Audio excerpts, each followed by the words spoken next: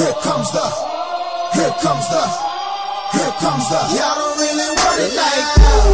Here comes the, here comes the, here comes the. Y'all don't really want it like that.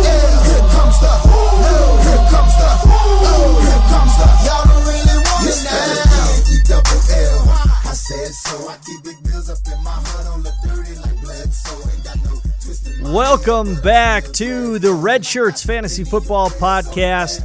Once again, it is me, Kent Wyrock, coming at you live. We're looking forward to Week 3 coming up here.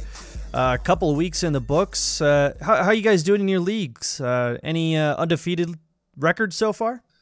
My only undefeated league is a Scott Fishbowl right now. Ooh. I'm with you, Okada. I'm also undefeated in that league, and I'm undefeated in Look at us. 2 dynasty leagues. My redraft leagues are all 1-1 at this point in time. So, decent start. I'm sorry, guys. I let you down here. I am 1-1 in the Scott Fishbowl. Oh, Kent, what are you doing, man? Listen, though, Week 1 between Matt Stafford and Derek Carr, I got negative points in my quarterback slots. That's impressive. Negative man. Wow. points. Impressive. I know, and I still scored like 150 on the week because everyone else was just playing out of their mind, but it was terrible. But anyway, welcome back to the Red Shirts. We're going to go ahead and jump right into all the important stuff we got to talk about today. I've just been handed an urgent and horrifying news story.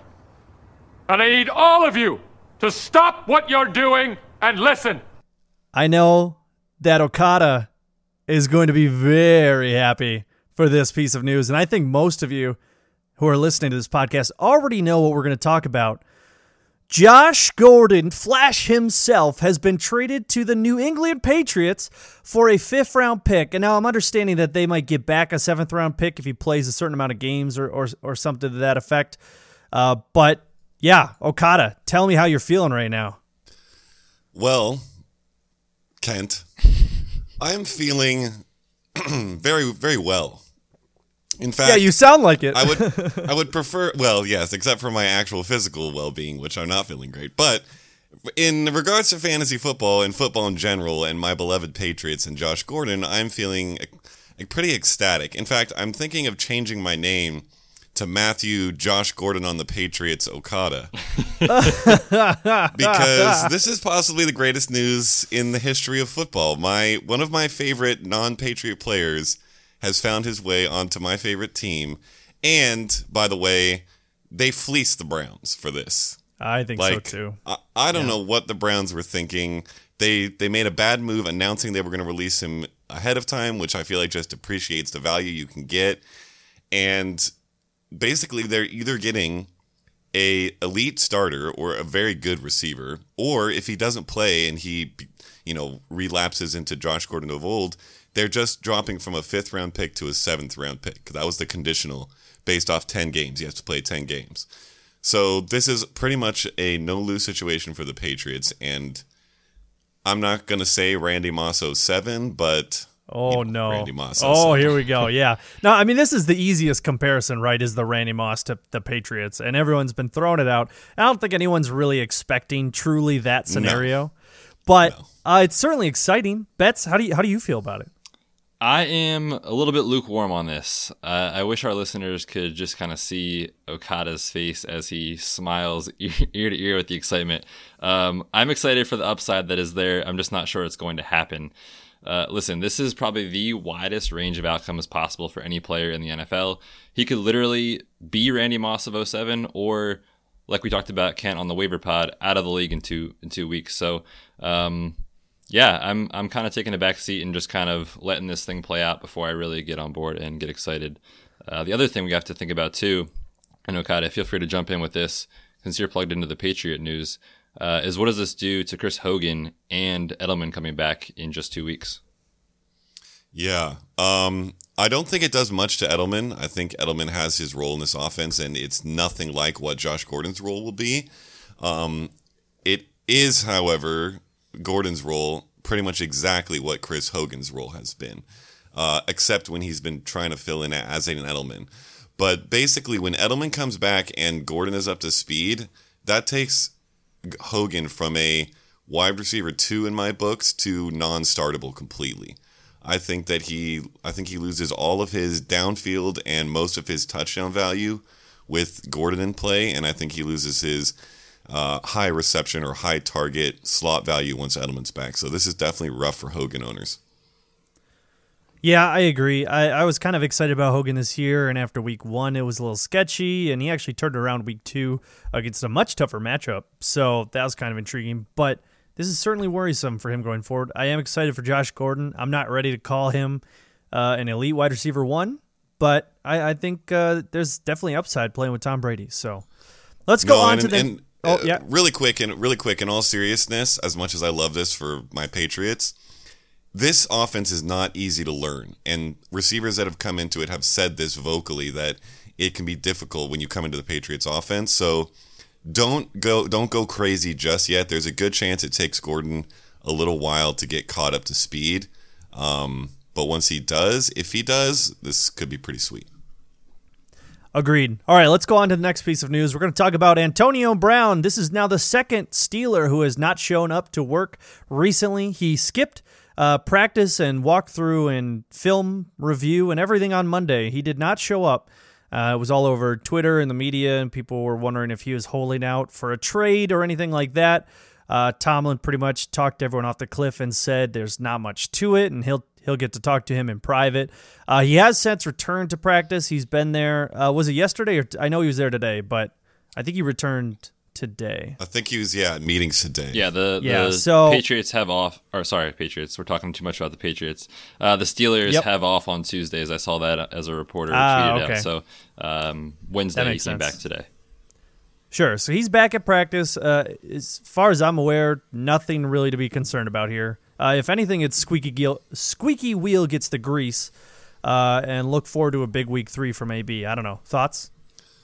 I mean, it's a little odd because you're saying squeaky wheel gets the grease, but I don't know how much more grease he can get. He's been getting like 16 or 17 targets a game.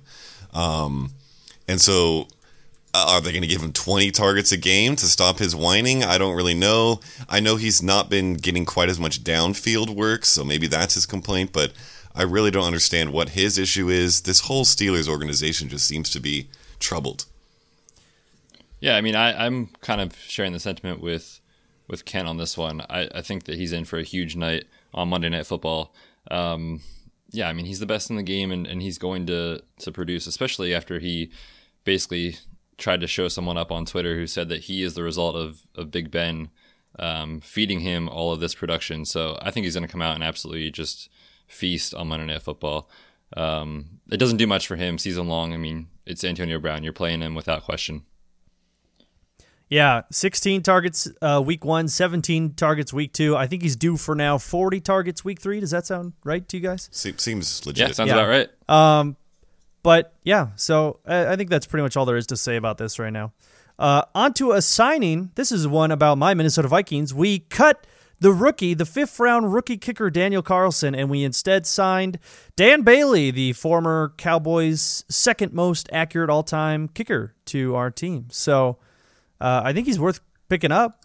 I mean, good offense, good kicker, right? Oh yeah, I went out and snagged him immediately. Not that kickers are the main focus of this podcast, but this is pretty big as far as kickers go. We're talking about one of the better kickers in history on one of the best offenses in the league right now. So he's a great ad. And also kudos to the Vikings for just squashing this whole kickers ruining games and the NFL situation that's been happening recently. Seriously, legitimately, if I was the kicker for the Browns, they would be 2-0. This has been horrific. Oh, I hope that's true. Are you trying to get a contract over the pod? Yes. I don't know how likely that is, but call me worth Hugh. A shot. Call me. Okay, let's go ahead and move past it because that's enough kicker talk. But no, I'm just kidding. Jordan Matthews now has come back to sign with the Eagles, given that Mike Wallace has been placed on injured reserve with a broken fibula. He went out of last game, was wearing a boot, and everyone was kind of seeing that and worried he was going to be done, and he is in fact done. So not a huge amount of takeaway here on Mike Wallace. He did pretty much nothing in the first couple weeks. So I don't know. Is there any interest in Jordan Matthews? I'm kind of intrigued. It's an interesting situation just given the career path that Matthews has taken so far.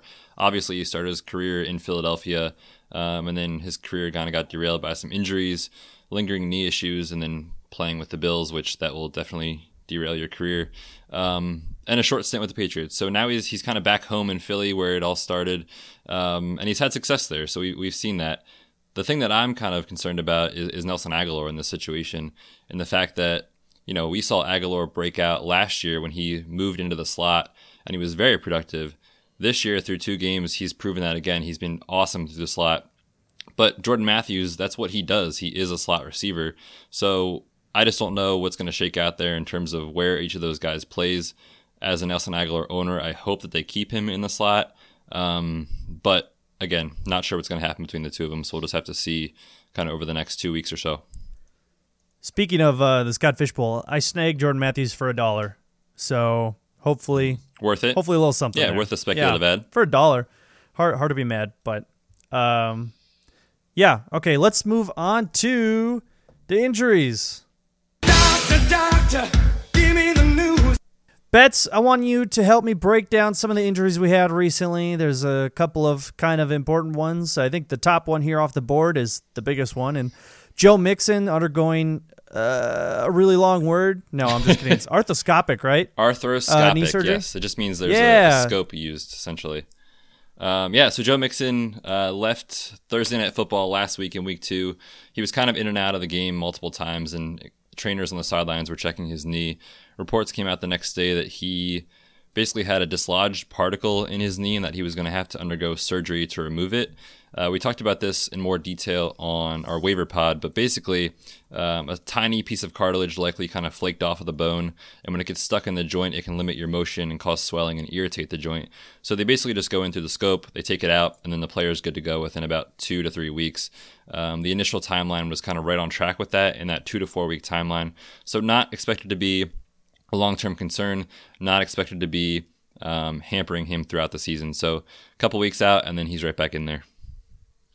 Yeah, there's a guy named David Chow on Twitter who's the second best medical expert in the fantasy football realm. Obviously, Betts being the first. Yeah. I don't know about that, man. Chow's awesome.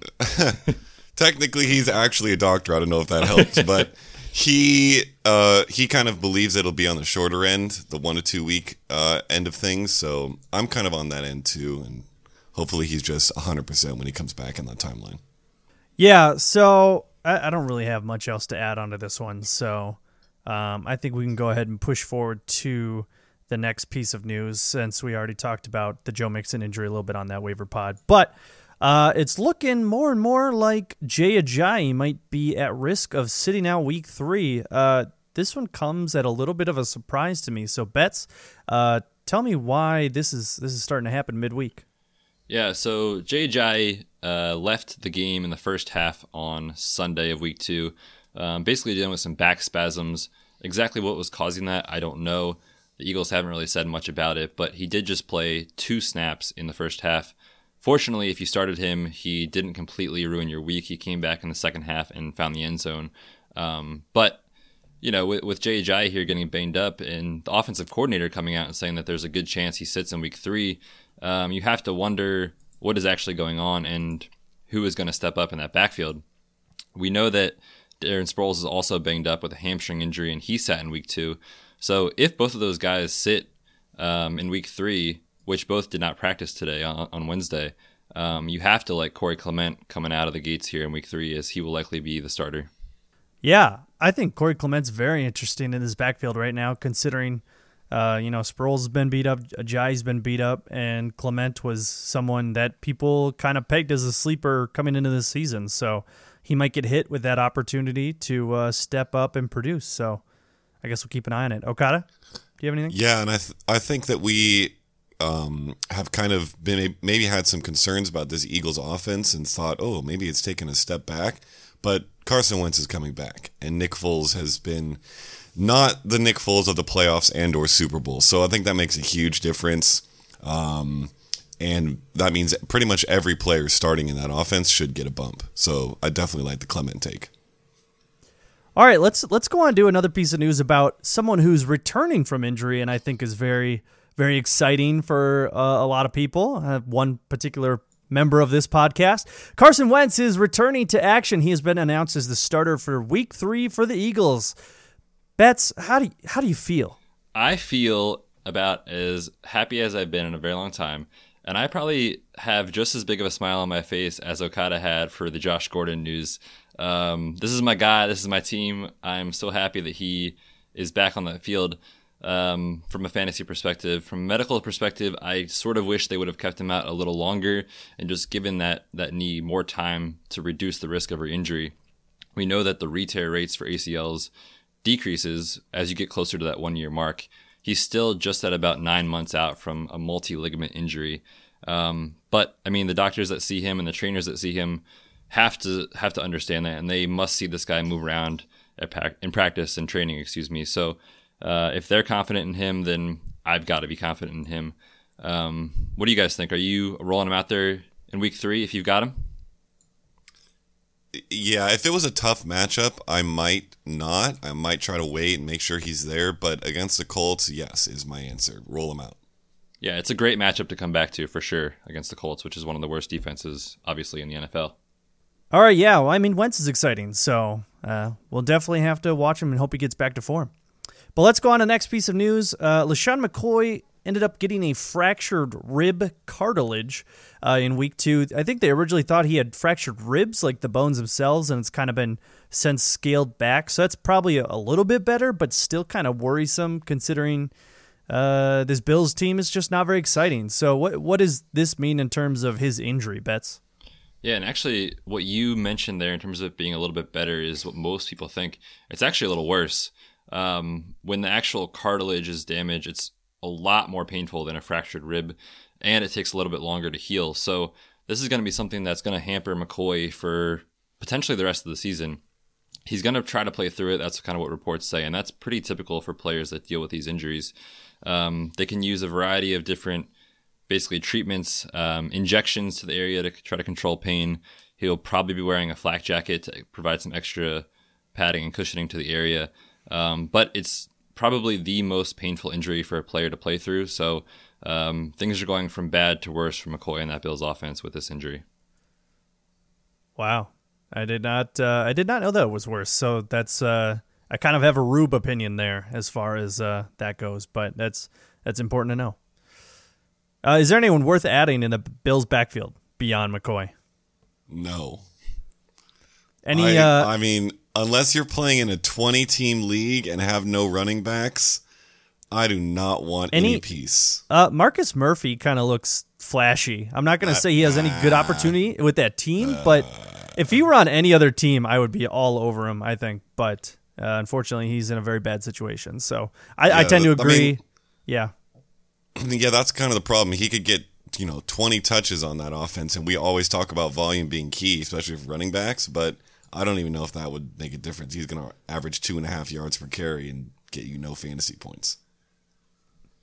Agreed. All right, well, let's go on to kind of last big piece of news. We're talking about Devonta Freeman, who's been out with a knee injury, and it sounds like Dan Quinn, the head coach of the Falcons, has no idea when Devonta Freeman's going to be back, and that worries you quite a bit, I would imagine.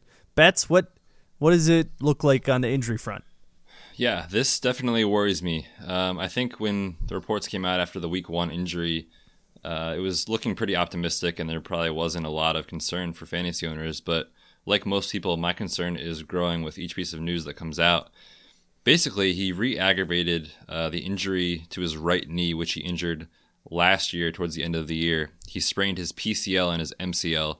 And essentially, with a sprained PCL, it doesn't fully heal like an MCL does.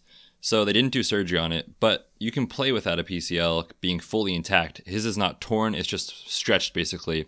Anytime a ligament is stretched inside the knee, there's more likely to have these kind of like shifting of the bones when you like plant and cut or have a gruesome tackle or kind of tweak the knee. And essentially when that happens, the bones can quite literally impact each other.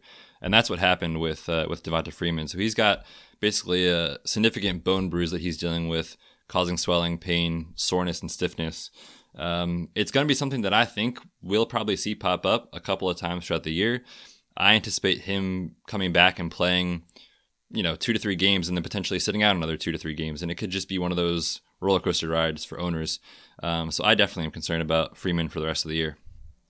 Yeah, it's scary, and especially because Tevin Coleman looks so good. They got a young guy in Ito Smith that I think we talked about was kind of exciting, worth a speculative ad.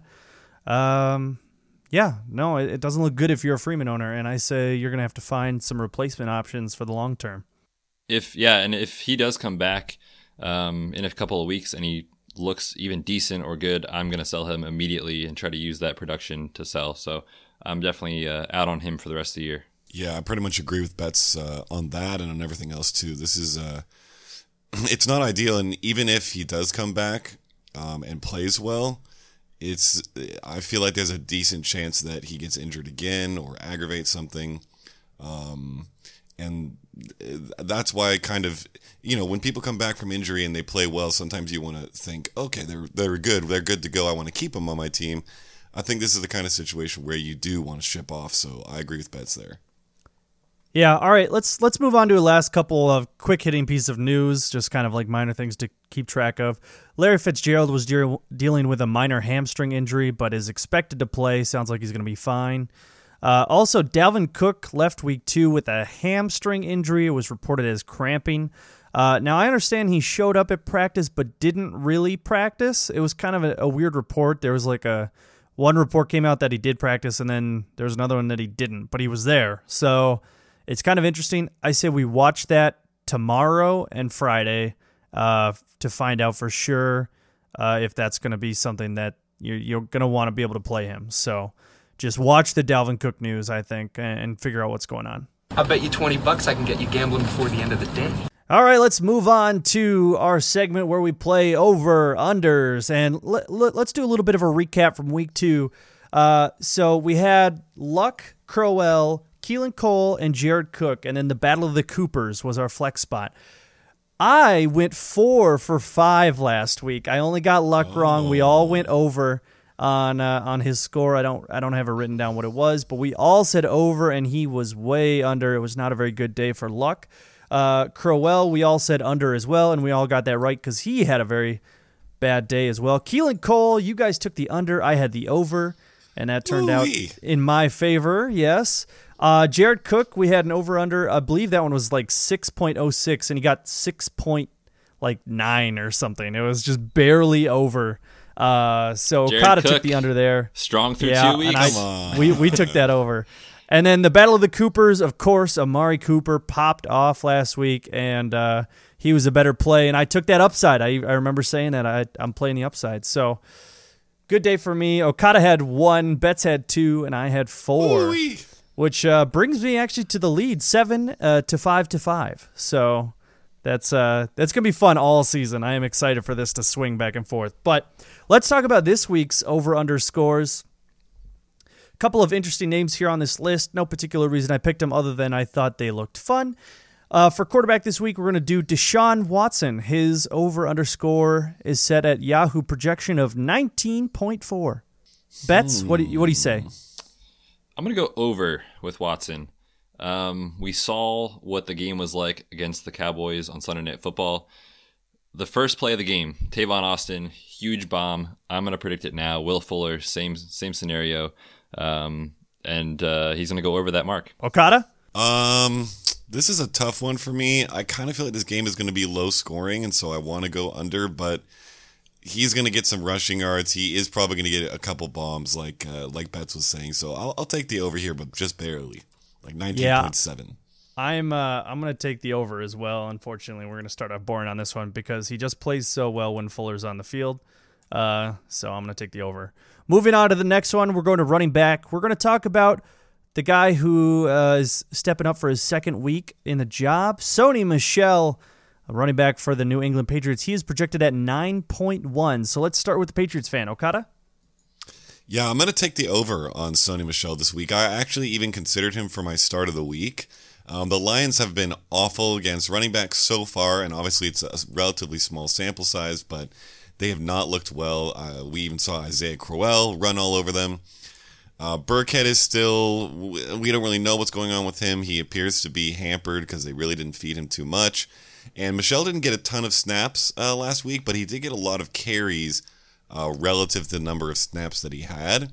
So I think that increases a little bit snap-wise, and those carries go with it. I think they're leading for most of this game, and they give him a chance to kind of show what he's got. So I'll take the over. All right, bets?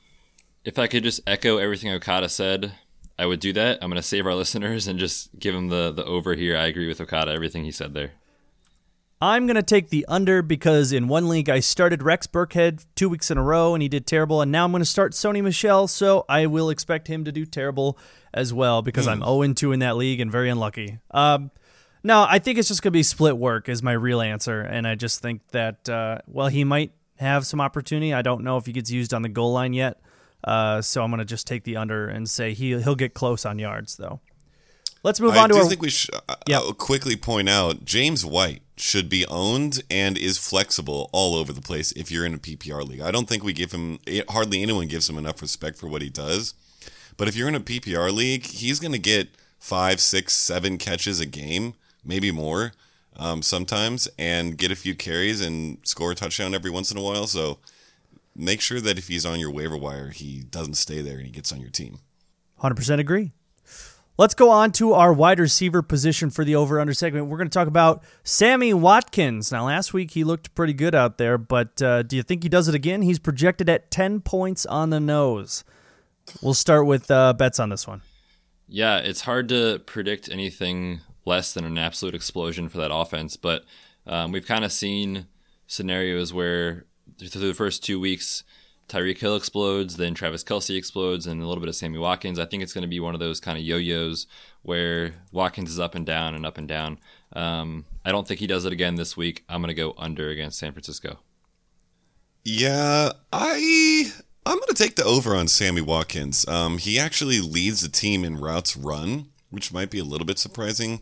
But he's out there. He's on the field. He's getting opportunities. He had a great game.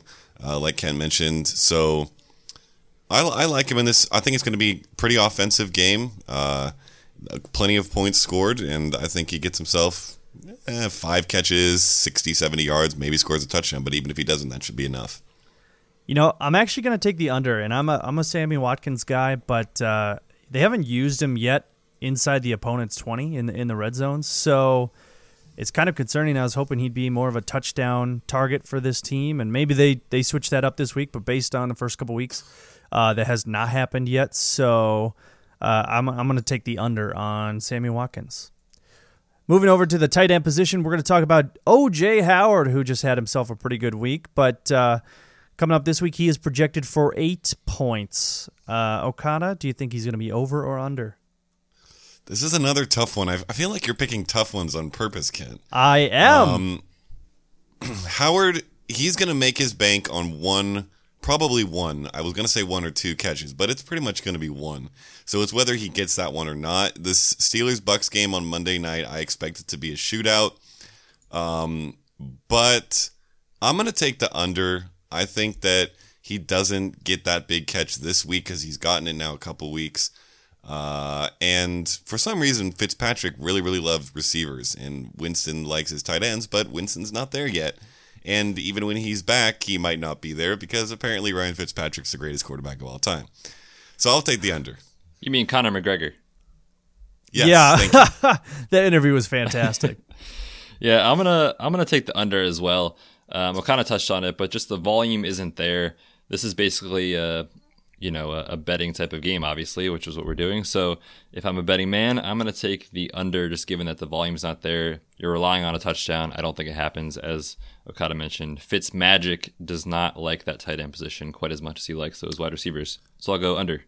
And I'm going to match you guys because he's a pretty low opportunity. He's only had, I think, 3 and 4 targets the first 2 weeks. So you're really banking on big plays, which Fitz has been able to accomplish, but I don't think it happens every week, so I'm taking the under. Yeah, and if he does have a subpar week, and especially if he has a subpar week and the Bucks don't do that well, Fitz looks bad, throws a couple picks, they lose, go and trade for O.J. Howard because he has looked really good when he's gotten the ball, and when Winston comes back, if he gets to start, he will get the ball more. I can almost guarantee you that. That's a good point. So Howard could have a huge breakout coming up soon. All right, and then last but not least, we got to do our flex situation this weekend. We're doing the skull situation, and we're gonna pick between Diggs or Thielen. This is an interesting one, I think. So, Betts, who do you want? I want both, honestly. That's and I know this isn't a flex question, really, but Yeah, I totally. thought it was If fun. you've got So, either one, obviously you're starting them. I would flip a coin, honestly, on this one. We've been a Diggs show all along. I'm gonna stick with our boy Diggs, and I'll go with him. Yeah, we Bess and I, when we pick the same answer, we tend to have the exact same explanations, and that's happened again. I pick Diggs only because I've been Diggs, but it's literally a coin flip, and both are solid. Yeah, I like Diggs more. I think he has much higher touchdown potential. Thielen's been great, racking up yardage and catches, but if I'm looking for a big day, it's Diggs. So I am also going to say Diggs.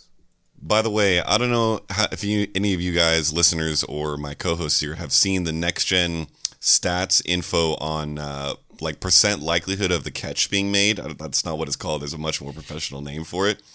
But Thielen's catch, where Cousins threaded it through like a tiny football size into his basket, into the end zone, that was the least likely chance of completion of any throw this entire season. Was it really?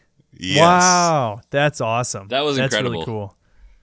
Yeah. I couldn't believe you that caught game. that. Don't get me. We talked about the game real quick on the waiver pod, but that was a fantastic game to watch, even though it ended in a tie. Yeah, Kent's getting all hot and bothered over there, just talking about it. Woo. Don't make me play the skull chant. I would have if we won, but we didn't, so I can't. But anyway, on to the next segment.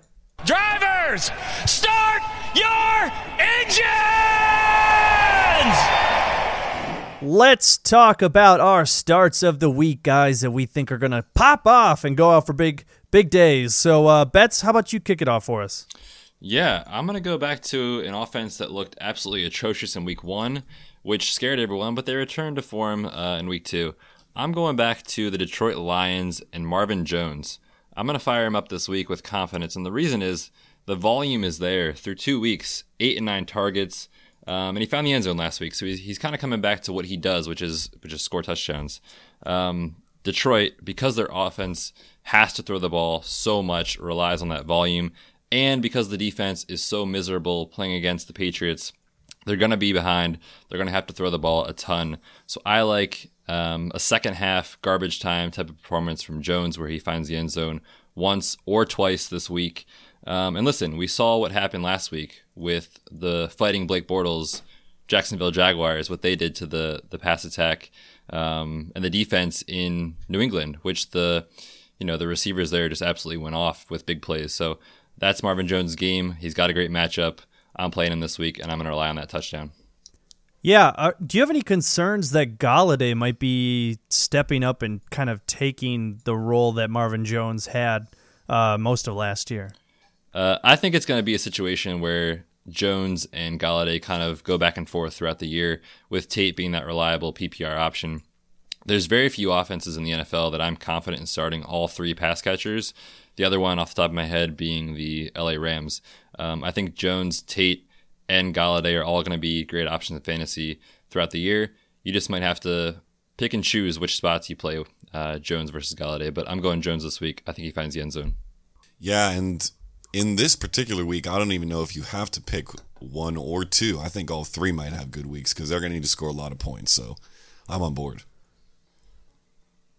Yeah, no, I mean, it's a good idea. He's been getting targets, so you hope he kind of bounces back a little bit in a big way like he was playing last year. Okada, let's swing it over to you. Give me your start of the week. So I don't know if this counts as cheating, but I'm going to do a little stack here. I'm going to take a Jimmy Handsome Garoppolo Pierre Garçon stack. And the reason primarily, besides the fact that they're both solid, I've liked both, and Goodwin is still banged up, is that they're playing the Kansas City Chiefs. These are the numbers for the Kansas City Chiefs versus wide receivers over the first 2 weeks. 40 receptions, 414 yards, and 4 touchdowns. It's unbelievable. That's a lot of fours. That is absurd. That's a lot of fours. Go ahead and give me some of this offense. They're going to need to score as well. You can tell we're picking players in high offensive games. These guys are going to need... I easily could see 10 catches for Garcon, over 300 yards for Jimmy G, and probably a touchdown between the two of them at least. So that's my start of the weeks. I like it, Okada, coming in with the stack attack. That's the first one we've had on our start of the week segment. So well done, man. Yeah. Yeah, I do like it. I actually like the Jimmy G half of it a little bit better than I like the Garcon side, because it sounds like Marquise Goodwin is going to be suiting up for this game potentially. And, well, you know, Garcon and Goodwin have kind of separate roles in the offense. I think Pettis showing up and kind of, you know, showing he can play might spread the love, and George Kittle as well. Jimmy G's going to be spreading the love all around, and he's got a lot of weapons. He's got Matt Breida out of the backfield he can pass to. There's lots of guys that could be getting the ball out there. So love Jimmy G's side. I'm more on I'm at like 7 out of 10 on Garcon.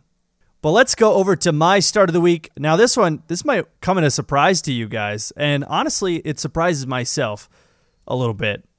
I am going to start Ryan Fitzmagic this week. I can't ignore it anymore. He's throwing just unbelievable throws. He's gone for 2 400-yard, 4-touchdown games in a row. He looks like he's playing the top of his game he's had his entire career. And now, he's had a long and illustrious career. He's been.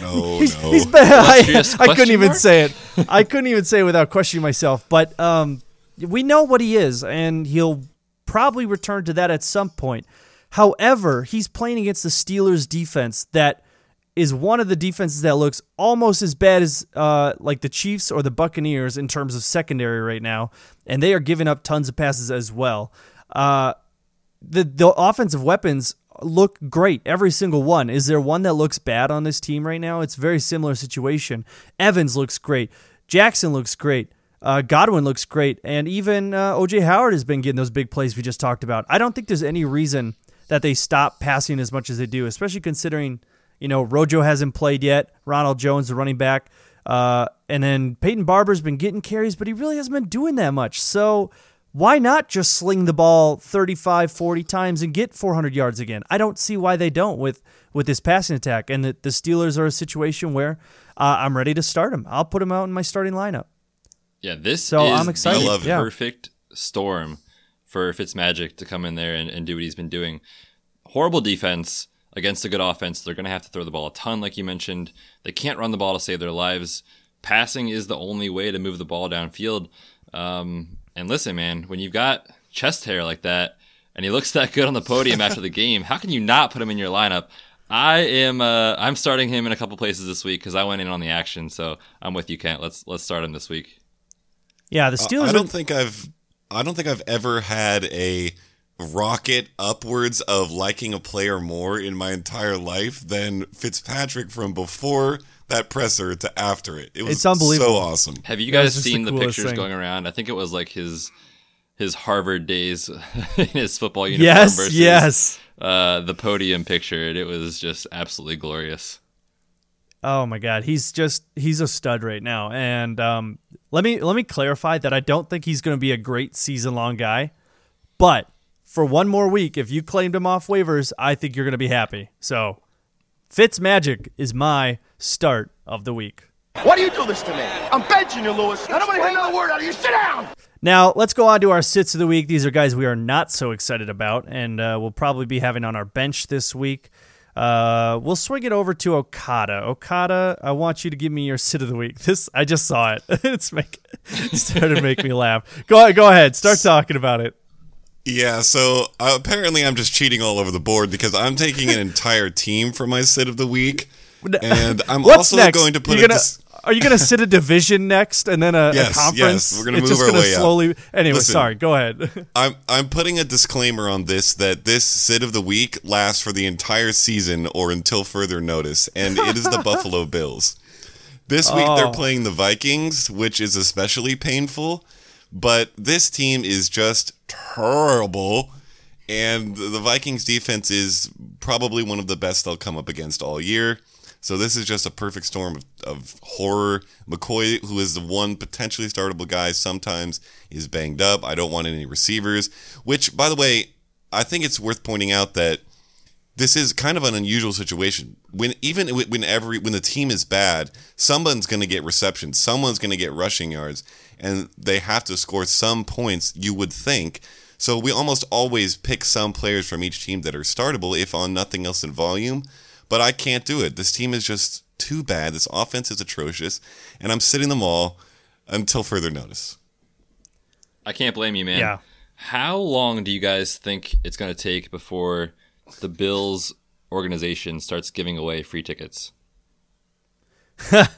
or paying people to go? In all seriousness, man, it's been miserable. Once the temperature drops below like 50, that will probably start no happening. No one will be in that stadium.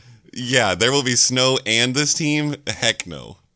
Yeah, so real quick, in my snap count article on the footballers this week, I mentioned that on the Bills in week 2, no player had more than 5 targets, and there was also 4 players that played 47% of snaps or more, in the wide receivers, I should say.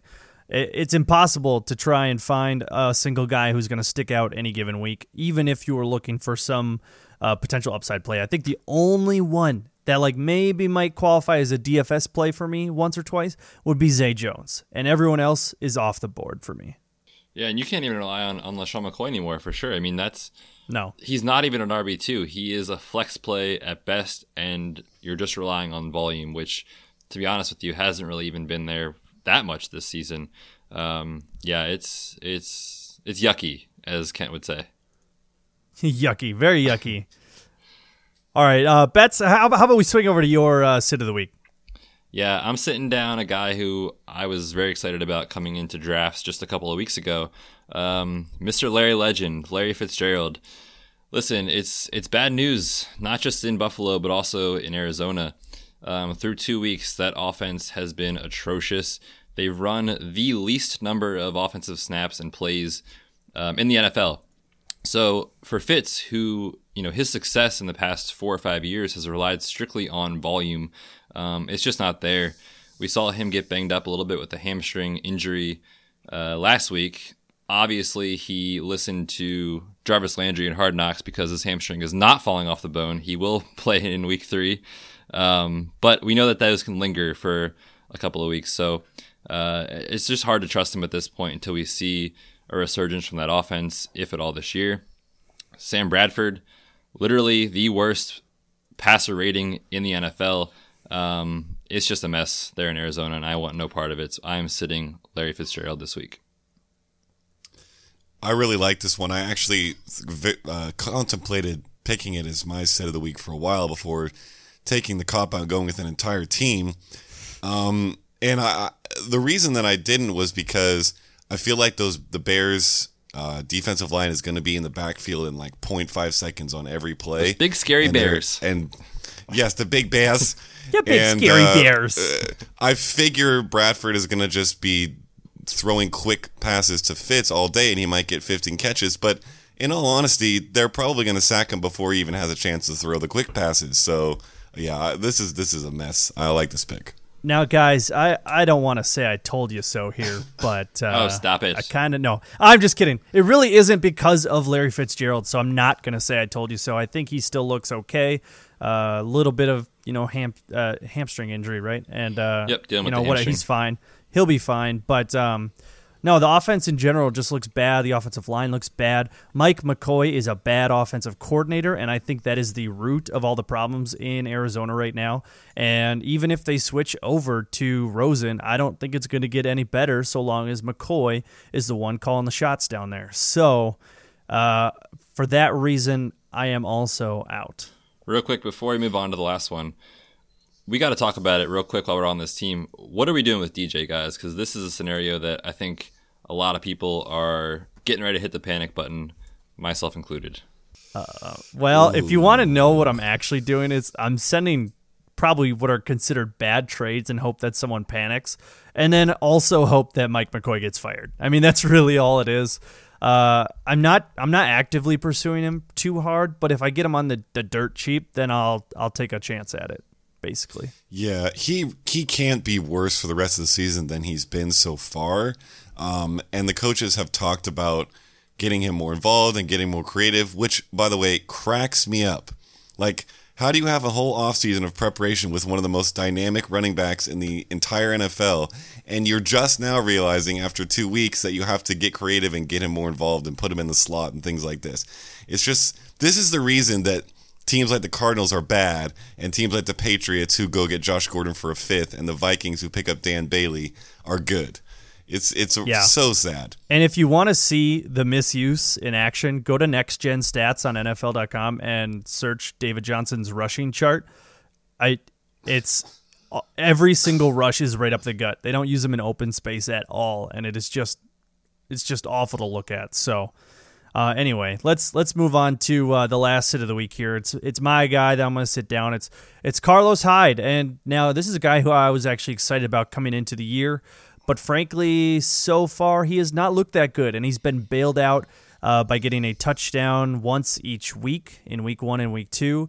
However, in week 1, he went 2.8 yards a carry, and in week 2, he did himself, he went even worse and got 2.69 yards a carry.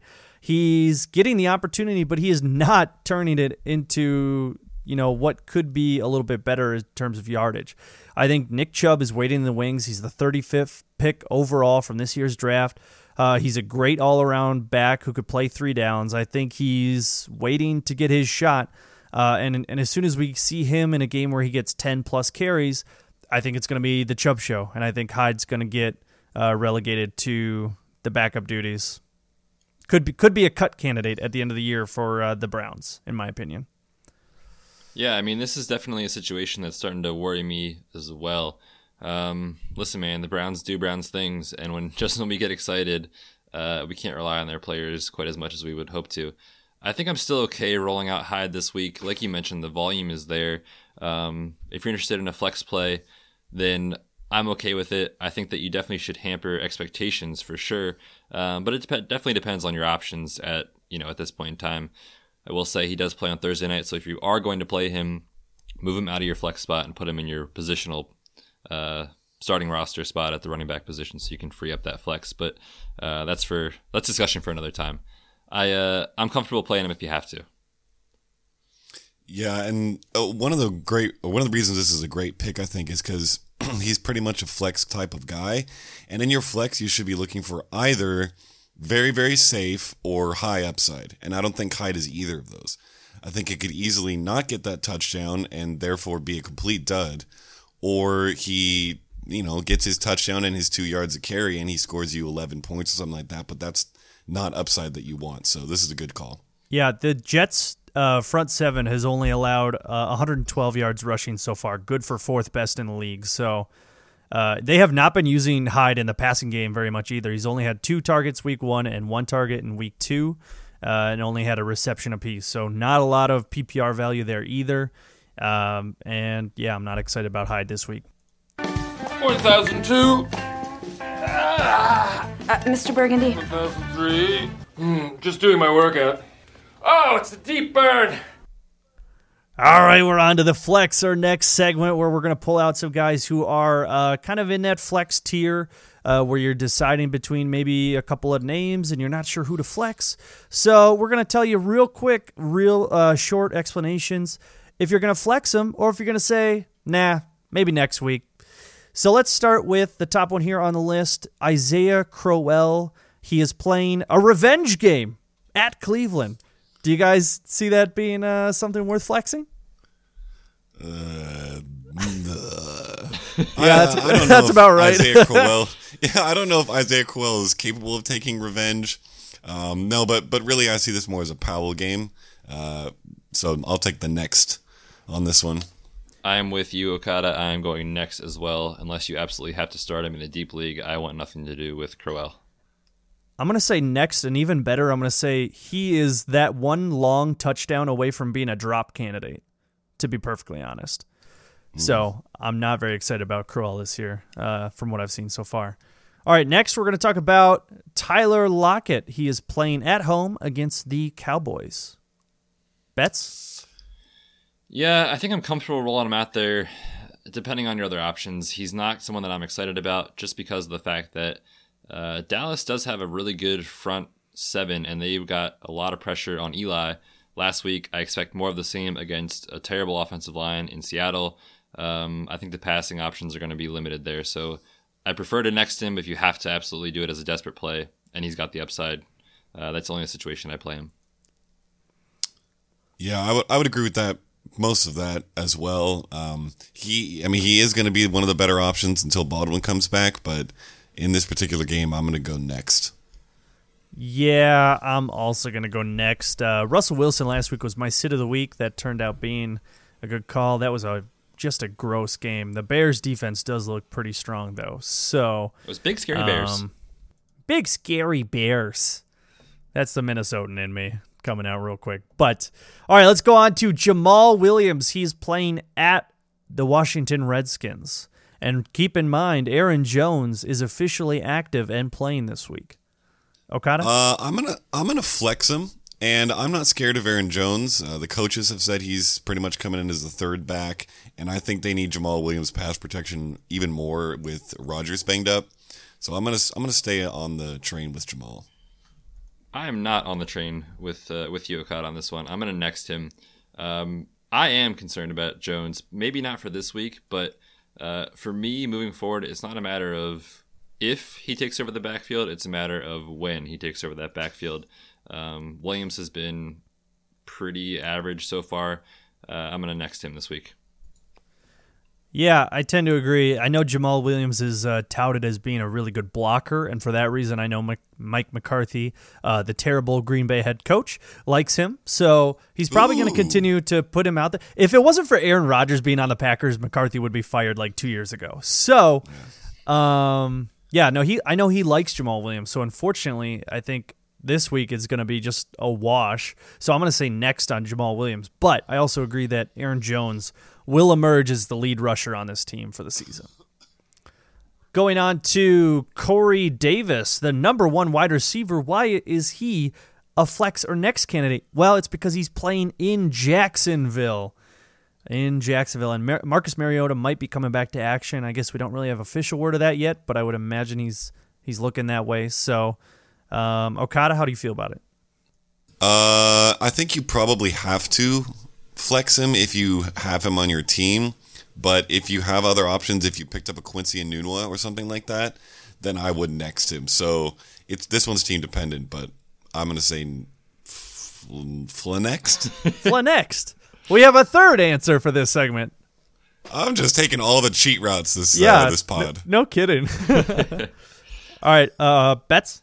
I'm going to next him mostly because of the matchup and because of the fact that the offense just has not looked quite as explosive as we had hoped that it would be. I think season long he will still become a very valuable fantasy asset, but for this week I'm going to go ahead and hit the next button.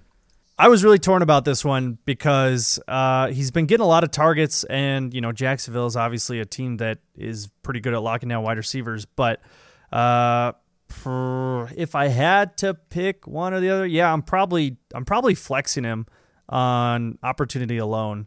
And like you said, Okada, if he's on your team, he's likely one of few options to flex. So you might be forced into it. Just don't expect a huge day. I think beyond week 3, though, things look good for him. We kind of already talked about this one, but let's go through real quick. Pierre Garçon at Kansas City. I think we already know Okada's answer here. Oh, yeah. Give me that flex. All right. Bets? Yeah, I'm going to flex him too. I like the matchup, and I think it's just been a matter of time before Garçon really steps up in this offense.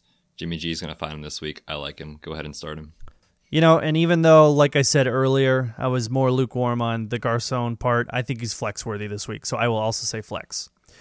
Let's go on to Royce Freeman. He is playing at Baltimore against that stout Ravens defense. How do you guys feel about that one? It's kind of an iffy situation. Yeah. Yeah, this is another really tough one, but it's kind of similar to the Corey Davis situation where I'm gonna trust in the player and probably want to flex him. The matchup's not great, but I guess with Davis I said Flanext. With Freeman, I'm just gonna say flex. Starting to get a little more decisive over there, Okada. Oh, yeah. I'm going to go ahead and hit next on Freeman. I think it might be tough to sit him this week, depending on what your options are. I personally would play Philip Lindsay over him. The coaches come out and just said they're going to ride the hot hand, and it worries me, and I truly am concerned about Freeman moving forward. So I'm going to go ahead and sit him if I have the option to do so.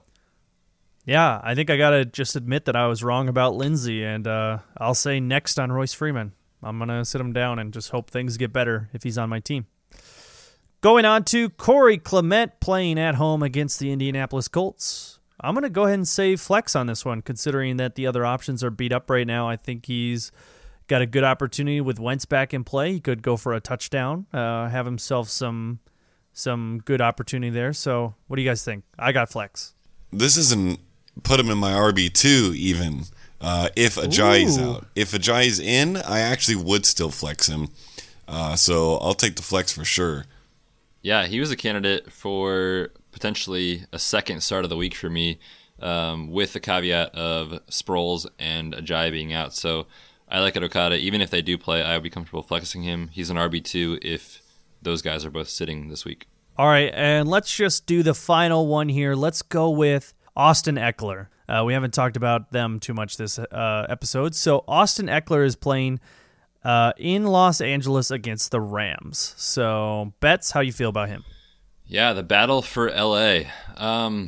This is a tough one. This is a really tough one because you've got two great defenses and two great offenses. So I think that it's going to be one of those situations where you're hoping for a big play to kind of bust and just break free. I'd feel more comfortable sitting him if I have the option to. I'm going to say next for this week. First of all, I would like to share a fun nugget that the last time that two LA teams played each other in the NFL was 1994, and the number one song on the Billboard charts was "I'll Make Love to You" by Boyz II Men. Oh my goodness. Yes. I just had to share that. That is a fun fact. But as for this flex or next question, I'm going to flex Austin Eckler until future notice. Every single week, this offense, between him and Gordon, for some reason, they're able to get production out of both. I think he'll catch passes, even though Gordon does that well as well. And I think that he'll be on the field enough to put up flexible numbers. Yeah. No, I definitely agree. Right now, he's pacing like 1,700 scrimmage yards on the year. And granted, it's only been 2 weeks, but his involvement is significant. And I think he's got a good reception floor here. So I'm going to flex him. I'm in the same boat. Can we talk about the mail, please, Mac? I'm dying to talk about the mail with you all day, okay? All right, let's go into the mailbag. We got a couple of questions we got on Twitter today. We kind of were a little late in getting the thread up, so we only have a couple today, but that's all right. We'll get it up nice and early for you next week. Get your start-sit questions or other fantasy football questions. It doesn't matter. Just throw them our way, and we'll talk about them. So let's start with a friend of ours from the TFA family. He's written for the site before. This is at Kai Squared. He wants to do a start-sit question. So let's see. It looks like we have 5 flex options. He needs to sit 2 of them. So we're starting 3 and sitting 2. We have Tyler Lockett playing at home against Dallas, Giovanni Bernard playing at Carolina, Brandon Cooks playing at home against the Chargers, Alex Collins playing at home against the Broncos, and Sammy Watkins playing at home against the 49ers. So let's swing it over to Okada. Which 2 would you sit out of this group of 5? This is tough on the second one. Tyler Lockett's definitely going to be my first sit. Gio, I think you have to start. Cooks, you have to start. And then it's between Collins and Watkins for me. I will sit Collins, sadly. That's tough. But yeah, I'll sit Collins and start Watkins. It's a risky call, but I'm doing it. Betts, how do you feel about this? Yeah, I agree with Okada in the sense that Gio and Cooks are definitely 2 of your starters here, so it's between Lockett, Collins, and Watkins. We kind of already touched on Watkins and Lockett earlier in the show. I'm going to definitely sit Collins. It's been brutal for the first couple of weeks, so he's on my bench. And then I'm going to go ahead and bench Tyler Lockett. I'll roll with Watkins against the 49ers. Yeah, I'm in the same boat as you two guys. Collins has the curse of Javorius. He will be, unfortunately, having some work stolen from Buck Allen. So okay, one more over-under. Well. How many halfback dives from the 2-yard line? Oh, my God. Buck Allen? Way too many is my answer. At least 3 with none being successful. He got one this last week, but boy, does he just not look good doing it. I don't know. Maybe I'm missing something, but yeah. All right, let's go on to the next question here. This is from @FanAlex13. He wants to know Dallas defense special teams or the Miami Dolphins defense and special teams. Now, this is a little bit different. They got 2 points per sack and turnovers, so a little bit more points for the sack here. How do you guys feel about this? Wow, I can't believe I'm going to take a team playing against Russell Wilson at home, but I'll take the Cowboys, especially in this sack format. He got sacked 6 times last week, and granted, that is an elite defensive front, but we've talked about the Cowboys being a very good one, so I'll take the Cowboys here. Yeah, totally. I mean, I'm with you there. We saw what they did to that offensive line, and we saw what the Cowboys defensive line did to the Giants. So I predict a very similar scenario. Lots of sacks, lots of opportunities for strip sacks with Russell Wilson. So I'm going to go ahead and take the Cowboys on this one. Now, those sacks are very valuable. Boy, but I think this Dolphins secondary is pretty strong, actually. It's really not that bad. They're playing all right. So the Dolphins are playing against Derek Carr, and that offense has not looked so good so far. And I think that, if Carr continues to be off his game and throwing those passes where he's got his hands up in the air halfway down the field, then that they're in for a rough day. So I think that the Dolphins could kind of ball hawk him a little bit. I'm going to go the other way. I'm going to say Dolphins just to give you a little bit of additional information. Let's talk about the last question we got here. This is from @Stutz Mitchell. He's a member of the Listener League, and he is wondering if he should start Philip Lindsay or Corey Clement, assuming Jay Ajayi is out, and even let's also assume Jay Ajayi is in a reduced role in case he does play. I mean, you heard me say earlier, I think that Clement is an RB2 at least if Ajayi is out, so I'm definitely going to take Clement here. If Ajayi is out, there aren't too many guys I'd want to start over Clement from a flex or RB2 kind of situation, especially with Wentz coming back. So, yeah, 100%. This one's an easy one, especially given that he gave us that caveat that if Ajayi is out. So if he's out, Clement 100%, no questions asked. Yeah, and I think I got to take Clement here as well, even though Philip Lindsay looks good. I think that Clement's just in the better situation this week. So I am also going to say him. So that's it for today's episode. Thank you so much for listening to the Richards Fantasy Football Podcast. We love having you send in these mailbag questions and listen to the starts and sits of the week. We definitely appreciate it. You guys have been very supportive of us this offseason in our first year here. So thank you for all the support and follows on Twitter and reviews and everything else. So before we get out of here, just real quick reminder, you can check out the other shows in the Fantasy Authority podcast tree. We have the Dynasty Life, run by Travis May and a couple of friends over there as well. And then the DFS DJ Nation podcast is Kevin and a couple of his goonies as well. So you can go listen to those podcasts. They're very entertaining, very fun, very informative. So thanks for everything. And once again, we are the Red Shirts. Here comes the